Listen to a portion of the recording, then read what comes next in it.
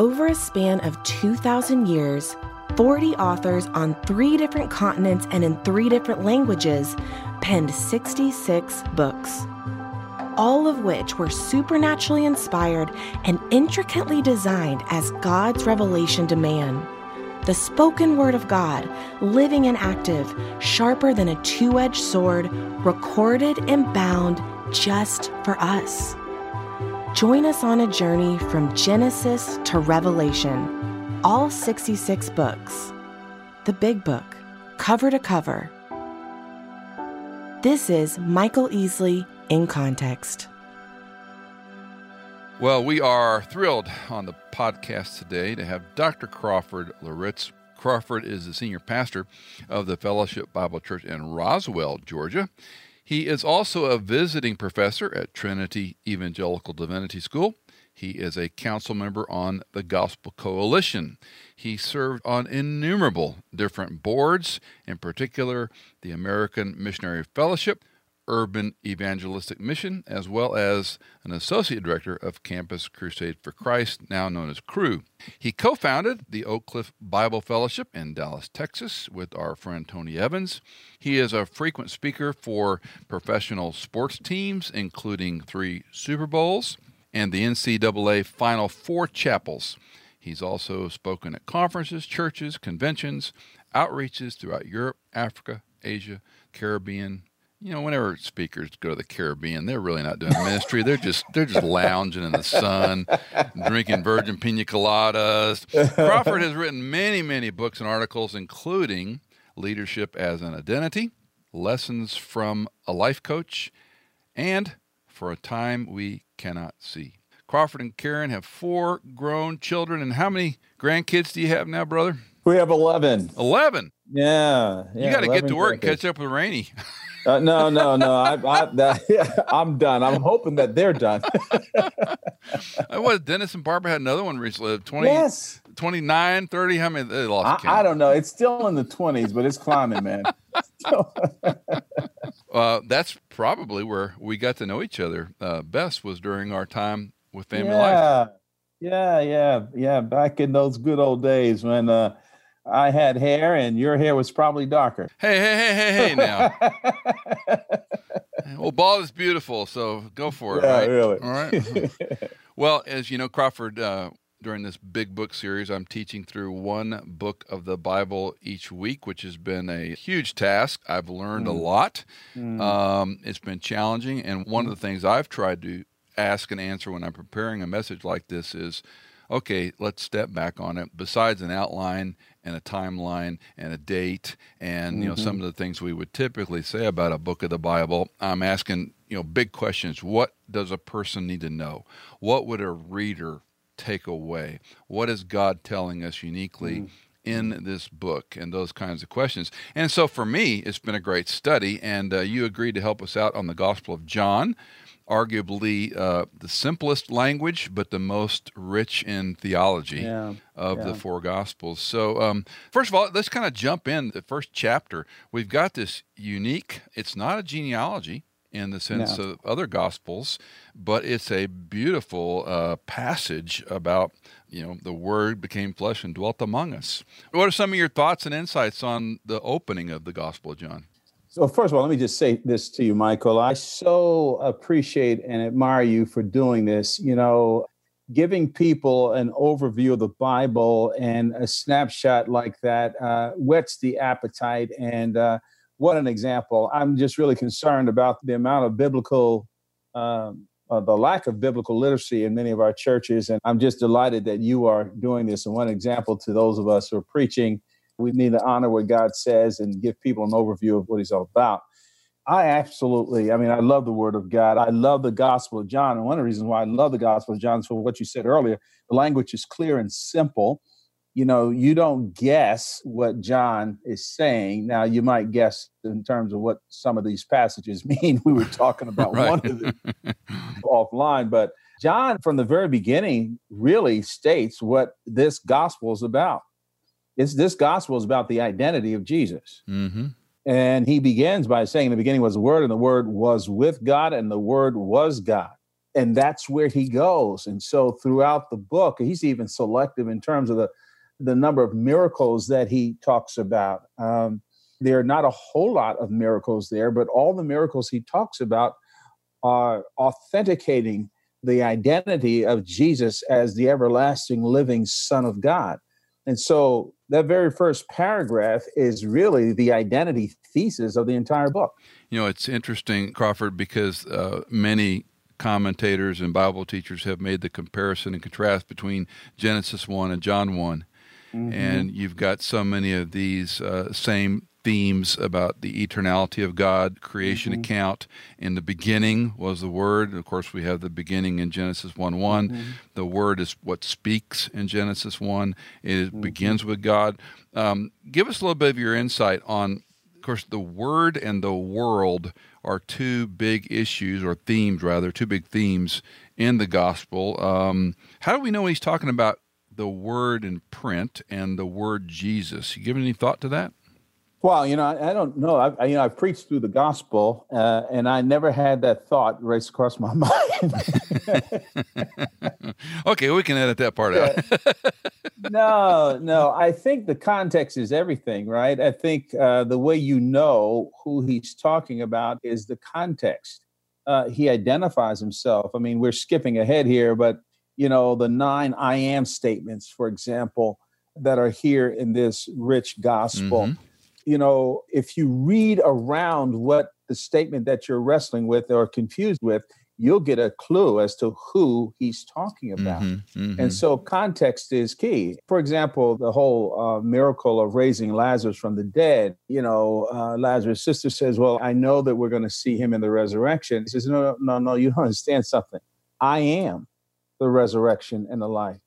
So he attaches his identity to his ability to raise Lazarus from the dead. Mm-hmm. Again, context. Mm-hmm. So I think that's pretty much how I look at it when I go through the book. Back to chapter 1 for just a second, when the Word made flesh is explained in chapter 1, verse 14. Let me just read a few verses. The Word became flesh and dwelt among us. We saw his glory as of the only begotten from the Father, which, interesting word, uniquely used about Jesus, full of grace and truth. John testified about him and cried out, "This is he of whom I said, he who comes after me is a higher rank than I. He existed before me, for of his fullness we have all received, and grace upon grace. For the law was given through Moses, grace and truth were realized through Jesus Christ. No one has seen God at any time. The only begotten, who is from the bosom of the Father, he has explained him." And I still remember, Crawford, in my first semester of Greek, when we were translating the Gospel of John, my professor saying that word explained is exegeted, that he has exegeted him, meaning that when you look at Jesus Christ, he is the exegesis. He's the explanation of what God is like. I love that. I absolutely love that. I'm looking at the English Standard Version, and it translates that he has made him known, but even that doesn't capture the observation that you just made. It's not just making him known, it is the visible explanation and declaration for us to see, feel, and hear and touch. I love it. And that plays into, you referred to the I ams, that plays into the self-references, self-declarations, I am. I did a study years ago, and I need to probably do it again, but of 7 key I ams that are parallel to 7 key miracles and 7 key people. With the exception of one, there's a little bit of a trouble there, but you might think of the blind man, and then in John 8:12, he'll go, I am what? The light of the world. Yes, yeah. So each of those I ams is linked to a person. And the one you referenced, Lazarus coming back from the dead, I am the resurrection. I'm the one who solves this problem. So if John is explaining him in the gospel, then we're getting a picture. What is this God like? Well, let me show you. He can create. He can turn water into wine. He can give a blind man sight. All the miracles. And again, we have 35 miracles recorded. I'm grabbing that number in the Gospels. And there's very few, as you noted. I think 7 are only recorded in the Gospel of John. What are some other observations you have about high level about the Gospel, its arrangement? some of the Well, themes? I've always been drawn to the realization that a third of the book takes place in the last week of his life. Yeah. That's what is it, chapter 12 through 19. Mm. And that is amazing. And I think, obviously it's on purpose. John, once again, underscoring his identity and Jesus' mission. And, when I did this series at our church, I spent about a year or so in the Gospel of John. We took some breaks, but I entitled the series Believe, because I actually, no pun intended, I actually believe that what Jesus is doing in this, what John is doing in this gospel, he's not just declaring Jesus' identity for us to nod our heads. He's declaring his identity for us to submit and surrender to him, for us to place our faith, to believe in him. And to me, that is the relational focus of the Gospel of John. And so when you get to that, so it's no wonder that he spends a third of the book talking about the last week, because he focuses upon the driving point of his mission to die on the cross in our place and for our sin. And once again, offering and challenging us to place our faith in him and to believe. Yeah. And we go back to that comment about the most simple language of the New Testament Greek, and yet the clearest purpose in John 20, 30, 31. Therefore, many other signs Jesus also performed in the presence of his disciples, which are not written in this book, but here it is. These have been written so that you may believe that Jesus is the Christ, the Son of God, and that believing you may have life in his name. And we often talk about, when you're studying a book, what's the purpose of the book? And I like the big A author and little a author. What's the purpose of God, the ultimate author, and yet the personality and style of the person penning the gospel? And this one's clear. I mean, there's no debate. It's so you might believe. That's right. And he begins with a statement of identity, so that, we understand that believing is not just intellectual assent, or it's not anti-intellectual. And he just reveals who Jesus is throughout the book. So it's almost as if you come to the end of the book, and the elliptical question is, so why do you have a problem with believing in Jesus? It's a declaration of who he is.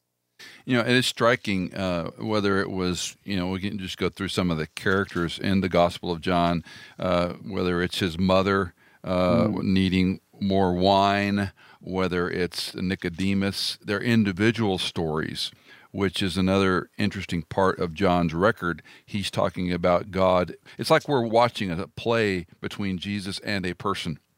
We're seeing an insight between God and Nicodemus, between God and his mother at the wedding, the Samaritan woman in John 4, one of the marvelous passages that he's talking to a woman. And that, again, is a unique part of it when you think about the intimacy. You're going to know who this guy is? You're going to believe in him? Let's see how he deals with people individually. Yes, absolutely. And, it struck me as I was preaching through this book a few years back, that the dual theme, you see this in the other Gospels, in the Synoptic Gospels, Matthew, Mark, Luke, and John as well, but especially here in the Gospel of John, you see this amazing picture, paradoxically, of his subordination and sacrifice. It's really something, because it begins in the prologue by declaring the living word. And you just quoted John 1:14, and the word became flesh and dwelt among us, and we beheld his glory. And yet you see his willful subordination to the will of the Father and his ultimate sacrifice. That's the reason why I love John 13 so much, the washing of feet. The washing of feet really, it points to the servant nature of our Savior, and that picture that Paul paints in Philippians chapter 2 of him humbling himself and laying aside his privileges just for us. It's really compelling. A lot of ink spilt on the interaction with his mother and the water to wine in Cana. Do you have any insights on that when you studied it, when you taught it, about what's really going on here? Because we've got a number of different, aspects going on. Obviously, the mother from Luke, we know that she knows something about this guy. We know, obviously, it's been a divine visitation from an angel, that this one is going to be Messiah. So she knows about him. We know nothing of his childhood, really. And yet, at this Cana wedding near Galilee, she comes up and says, "Hey, we need some more wine, son." It's comical, but there's a lot going on in this interaction. Woman, what does that have to do with me? Yeah, I know, man. And I'm thinking, boy, if I'd have said that way to my mother, I don't know. You wouldn't have seen daylight for a while, right? No. I'd need another miracle, brother. No. Maybe that's the real miracle, right? Yes, absolutely. I don't know. You have to just read in between the lines. And one of the things, Michael, and I'm not bailing on this, but one of the things that I think we need to come to grips with is that where there's mystery, embrace mystery, and not be more definitive than the text permits you to be. That's good. Yep. And I think sometimes with young folks who get exposed to the scriptures, you feel like, we got to have answers for anything. Well, yeah, there are answers in the scriptures, and you can look for them and search them and say it with confidence. But when there is not resolution, don't resolve something that God has not given us information to resolve. Right. Yeah, the passage isn't necessarily answering all of our questions. No. But we need to know what the passage is saying. Exactly. And that's where we need to be. And so all of that is a fancy way of saying that I'm not completely sure of what all went on. Evidently there was some indication from his mother of who he was prior to this occasion. Now that she got. And she understood his ability. Now, whether she understood the timing of things is up for debate. And I think Jesus' response to her may give us a little bit of a clue that he says that in so many words, no, you're not inaugurating and commissioning my ministry. Mm-hmm. God is. Right. Now, again, the text doesn't say that. I hold that with an open hand. No, That's I got speculation. you. Yeah. But that may have something to do with that in terms of his response. No, a shift is taking place here. And you need to understand, although I honor you as my mother, I'm embarking on my public mission and ministry.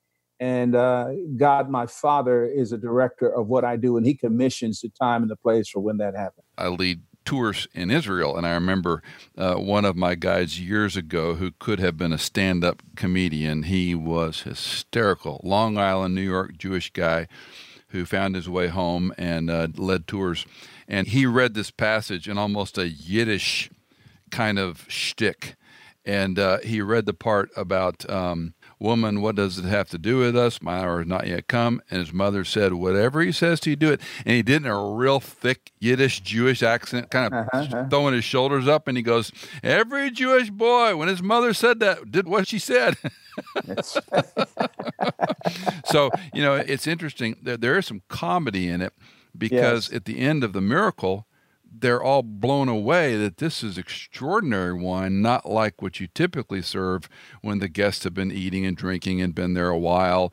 You brought out the best for last. So it's interesting. We could play with that a little bit, but I think maybe we shouldn't. No. Oh, you're no fun. Yeah. What I do find fascinating here in this first miracle is that people often have trouble with the resurrection, or with Christ being who he says he is, or creation being literal or not. And I'll ask questions. Well, do you believe he turned water into wine? And they, well, yeah. I say, okay, he broke the laws of biology. He broke the laws of time.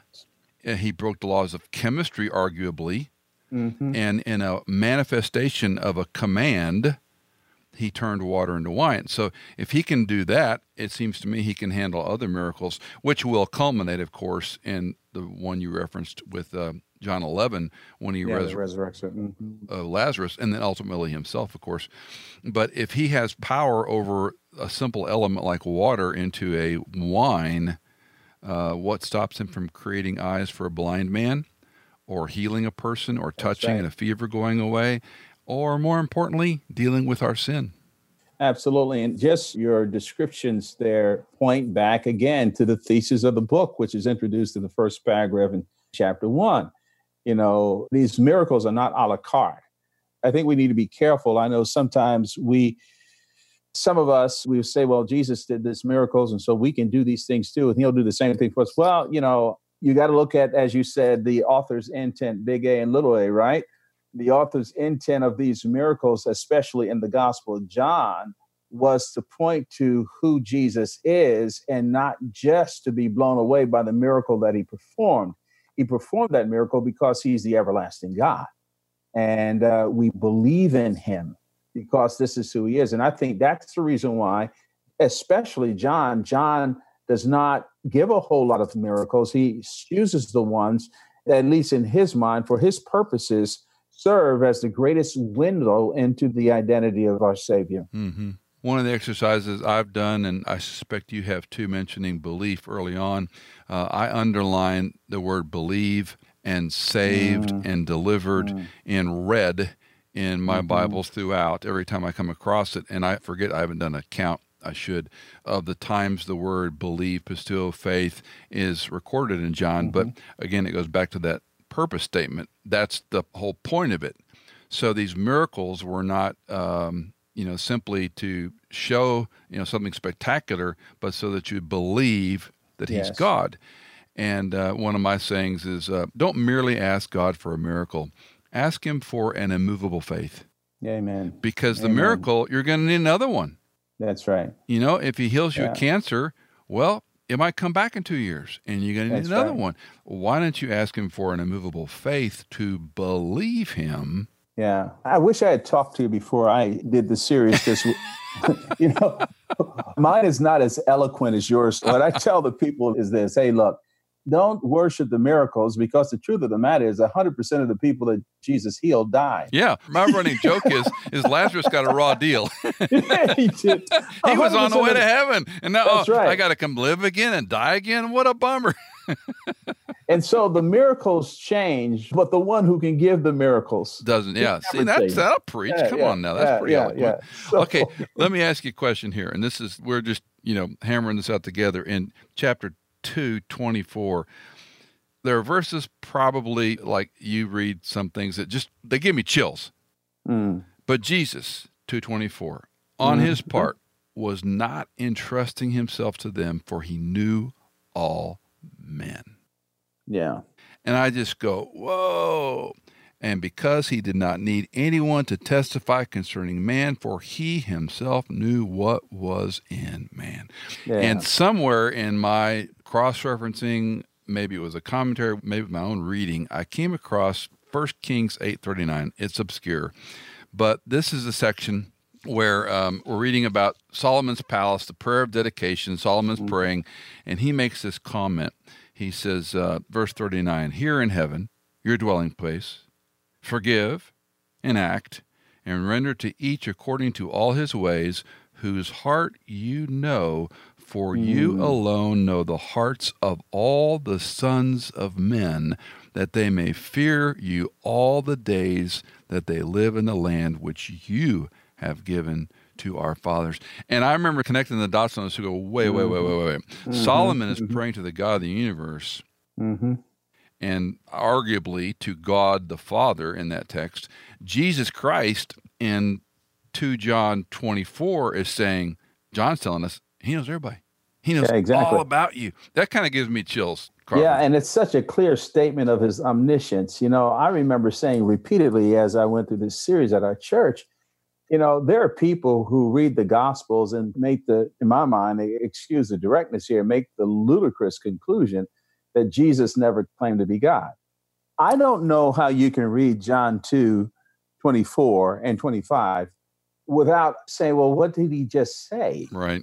And when you put that in the context of the book itself, repeatedly, he underscores the fact that he absolutely has the attributes of deity. And this is one of them, and this is a display of his omniscience. Well, I want to jump ahead to chapter 4 for a second, but I want to come back to 3. My wife, we were just with a group of women at the Billy Graham Training Center at the Cove not long ago. These were Gold Star wives. Boy, talk about an order to be with these incredible women. But she taught on the woman at the well, the Samaritan woman, and she made the observation that this was the clearest self-reference that Jesus ever gave anybody, and he gave it to a woman.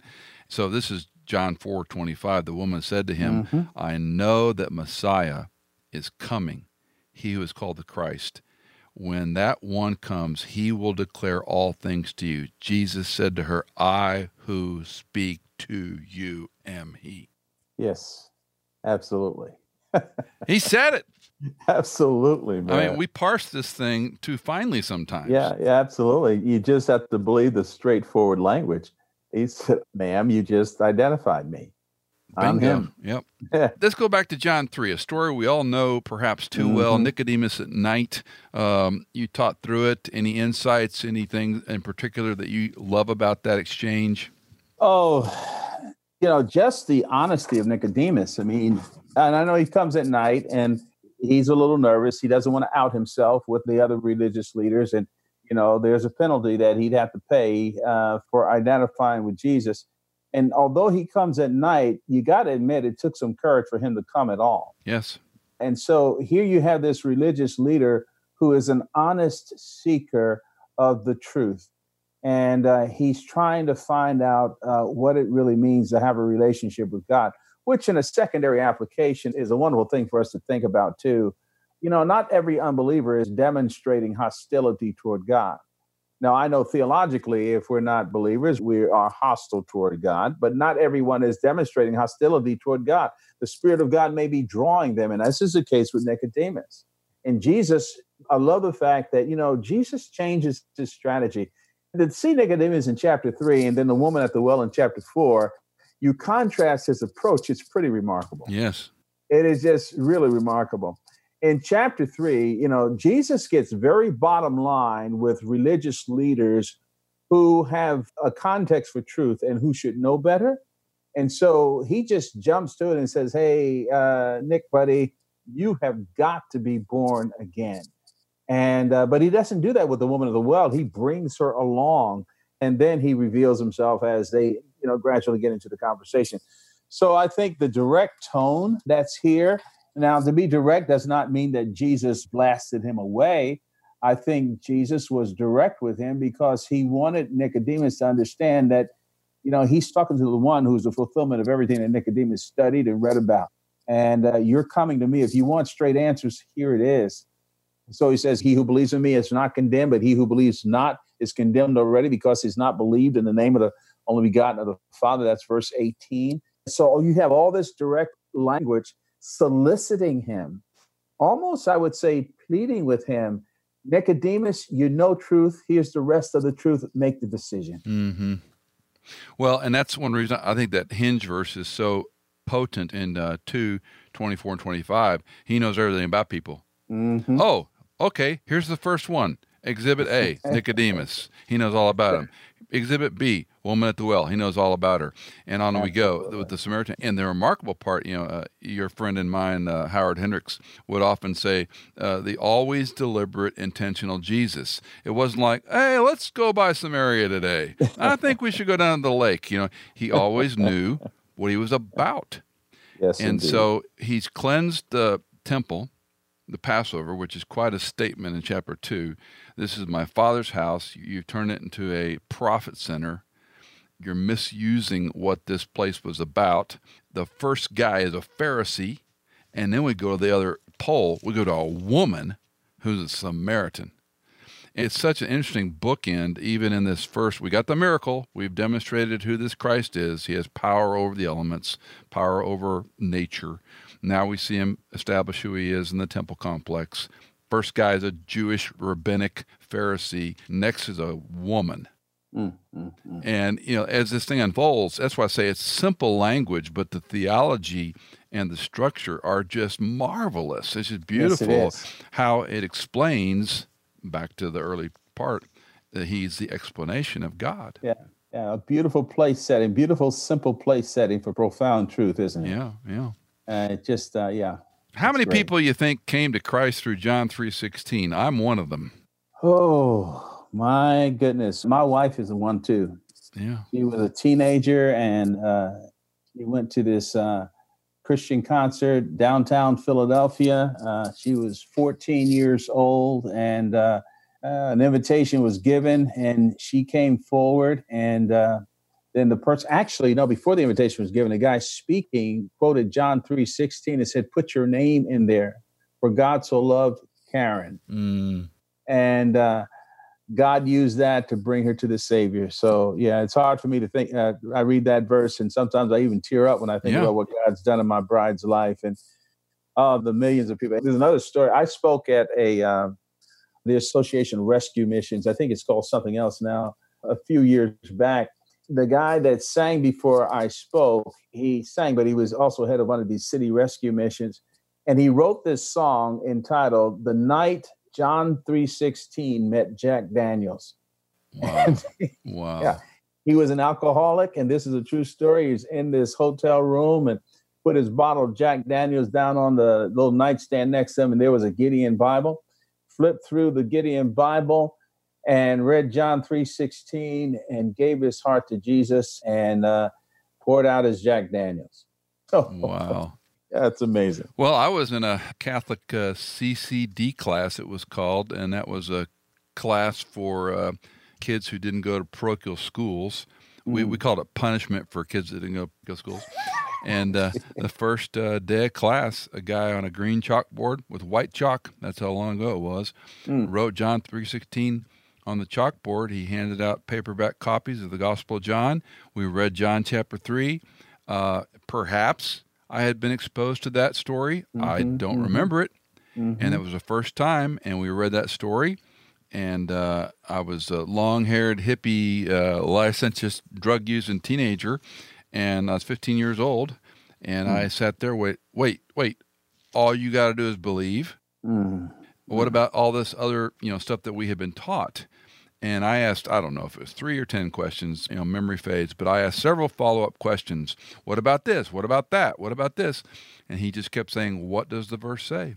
Yes. Whoever believes in him shall not perish, but have eternal life. So again, the clarity of the Gospel of John, not about works, not about, rewards, not about those kinds of things. It's about, do you believe? John 4:36, he who believes in the Son has eternal life. Again and again through the whole gospel. So it is very clear when it comes to salvation. Amen. What a great text. Well, let's go on. Some of the miracles, let's talk about some of those. We've got the nobleman's son who's healed. We've got, and that's the first miracle at a distance, right? If I remember correctly. Because he sends the man, unless you see signs and wonders, you won't believe. The royal officer says, sir, come down before my child dies. Go, your son lives. The man believed the word that Jesus spoke to him. Yes. And so we've got this ability for Christ to heal without being there. We've got the healing at Bethesda, the pool, which I'm sure you've been to Israel, right? Oh, yeah, a number of times, yeah. And we typically take folks to the 5 so-called porticos and stand there. I love this guy. We get this long picture of this guy, 38 years. He's been lying by the pool. And he doesn't seem like he'd be a real pleasant guy.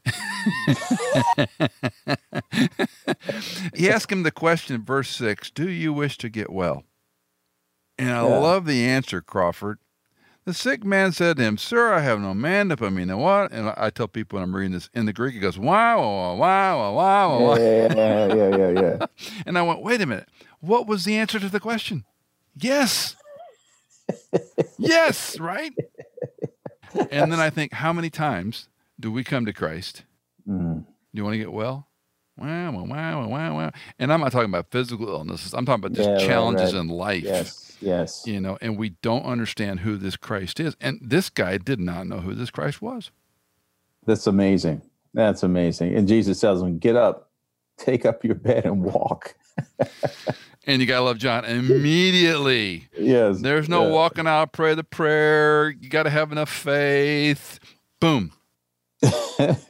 He gets up and he walks. Yeah. He absolutely does. One of my favorite miracles that he mentions here, it's not just the miracle itself, but how Jesus had to correct people who were disingenuous because of the miracle. It's over in chapter 6, when he feeds the feeding of the 5,000, and they gather the fragments up and this kind of thing. And then, of course, Jesus walks on the water and he gets to the other side. Well, when he gets to the other side of the Sea of Tiberias, the folks are there and they want to make him king. Mm-hmm. And again, Jesus brings it back to the reason why he came. And he says, I love it. In verse 26, Jesus answered them, truly, truly, I say to you, you are seeking me not because you saw signs. And the word sign should be, again, circled. I love the use of the word sign there. The sign points to something else. He said, but because you ate your fill of the loaves.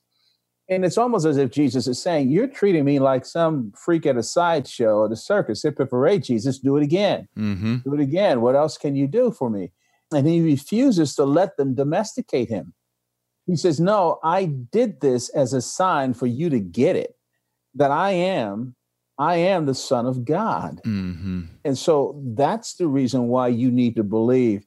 And once again, it gets back to what we observed earlier, right? That the limited amount of miracles, but they all have the specific same focus.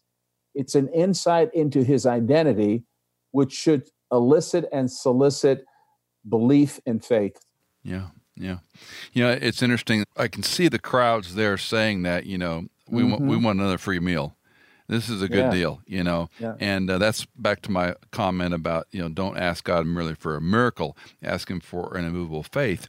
And he goes on in that section to explain to them, this is the work of God, that you believe in him who he has sent. So they said to him, what do you do for a sign that we might see and believe you? What work will you perform? That's, almost like a circus.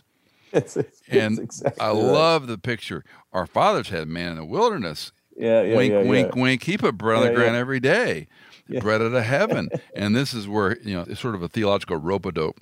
Jesus says, truly, truly, I say to you, it was not Moses who gave you bread out of heaven. Talk about the clear phrase. Who's bread out of heaven? But my Father. And then we jump down to 35. I am the bread of life. And that's why I go back to the miracles coincided with the I ams and vice versa, because they want bread. They want food. They like the baskets with leftover crust. And he says, no, I'm the bread you're looking for. I'm the one. I love the way Jesus bottom lines things. It's like, just as you were describing, it's almost as if Jesus said, no, this conversation is getting out of hand, okay? Let's pull it back here. Gentlemen, you ate manna from heaven, okay? Now, I am the bread of life. Deal with that, okay? Mm-hmm. Mm-hmm. Yeah. And it comes several times. I'm the bread of life. I'm the bread of life. Several times he says that. And he goes so far as to say, he who believes has eternal life. Amen. I am the bread of life. Your fathers ate manna in the wilderness, and they died. That's right. Verse 51, I am the living bread that came down from heaven. So, you kind of wonder, and again, I think we have an unfortunate view of the first century people. These people weren't stupid. They, in some regards, probably knew the Old Testament better than we do.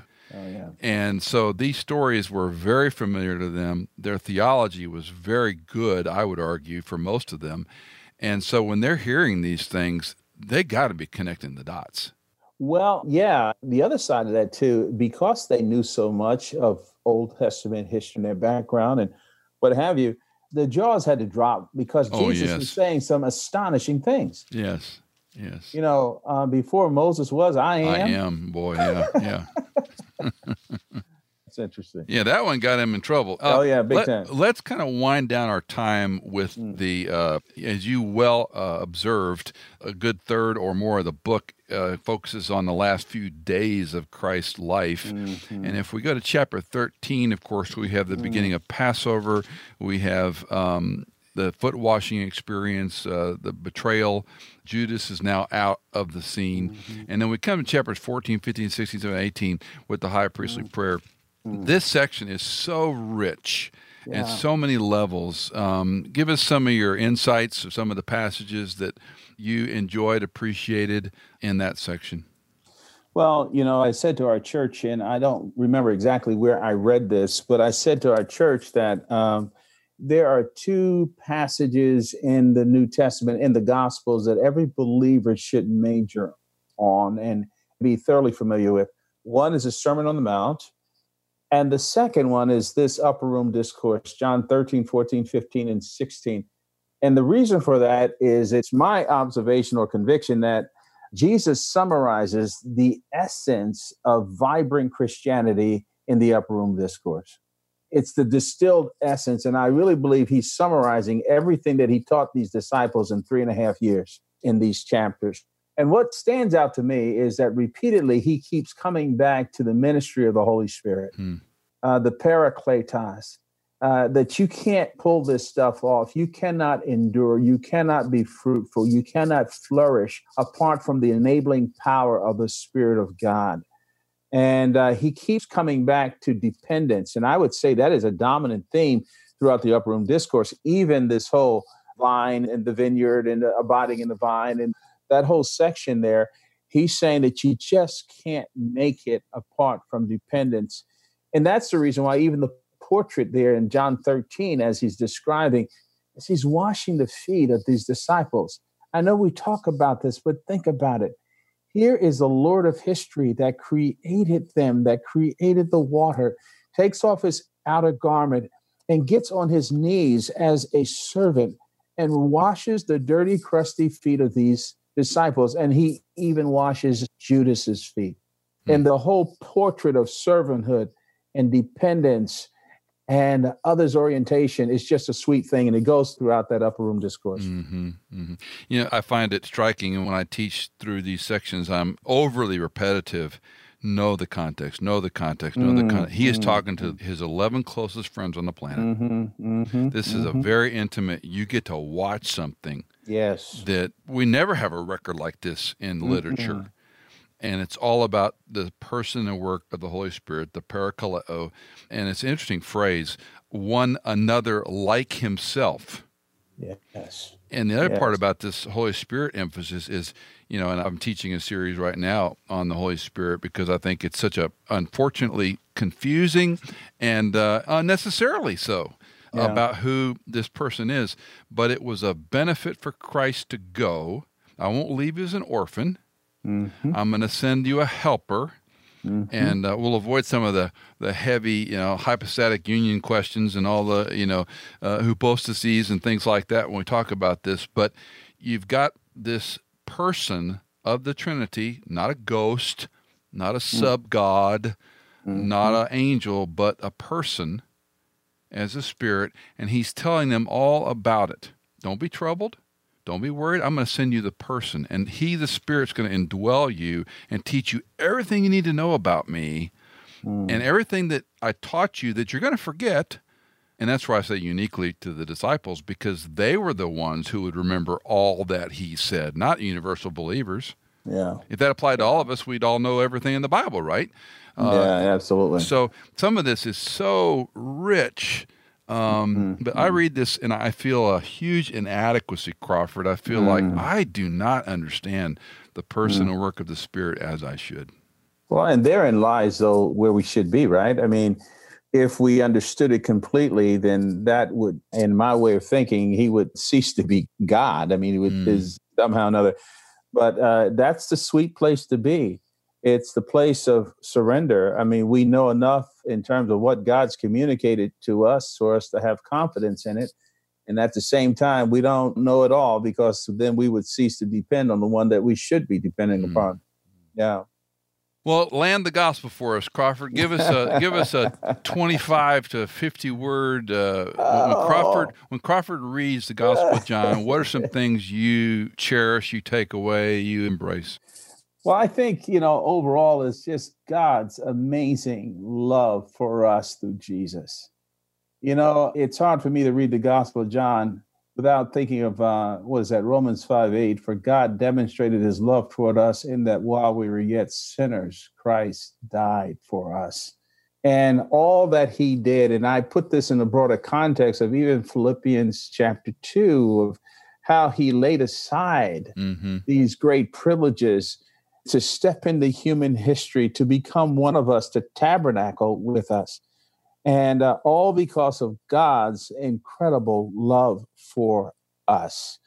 And all that takes place in the Gospel of John, every bit of that is a declaration, yes, of who Jesus is, but it's a motivation of God's amazing love, summarized in John 3:16.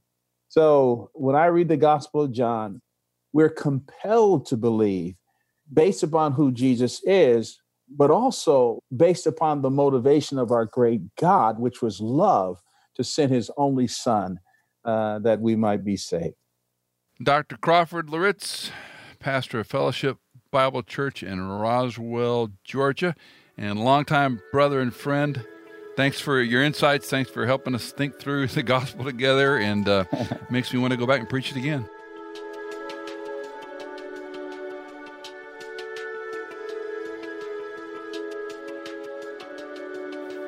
Michael Easley in Context is fully funded by our listeners. If you are a regular listener, would you consider giving a one-time or perhaps monthly donation to support our ministry? You can give at michaelincontext.com. In Context is edited, mixed, and mastered by Tim Hull, produced by Hannah Seymour, and music composed by Chad Gates.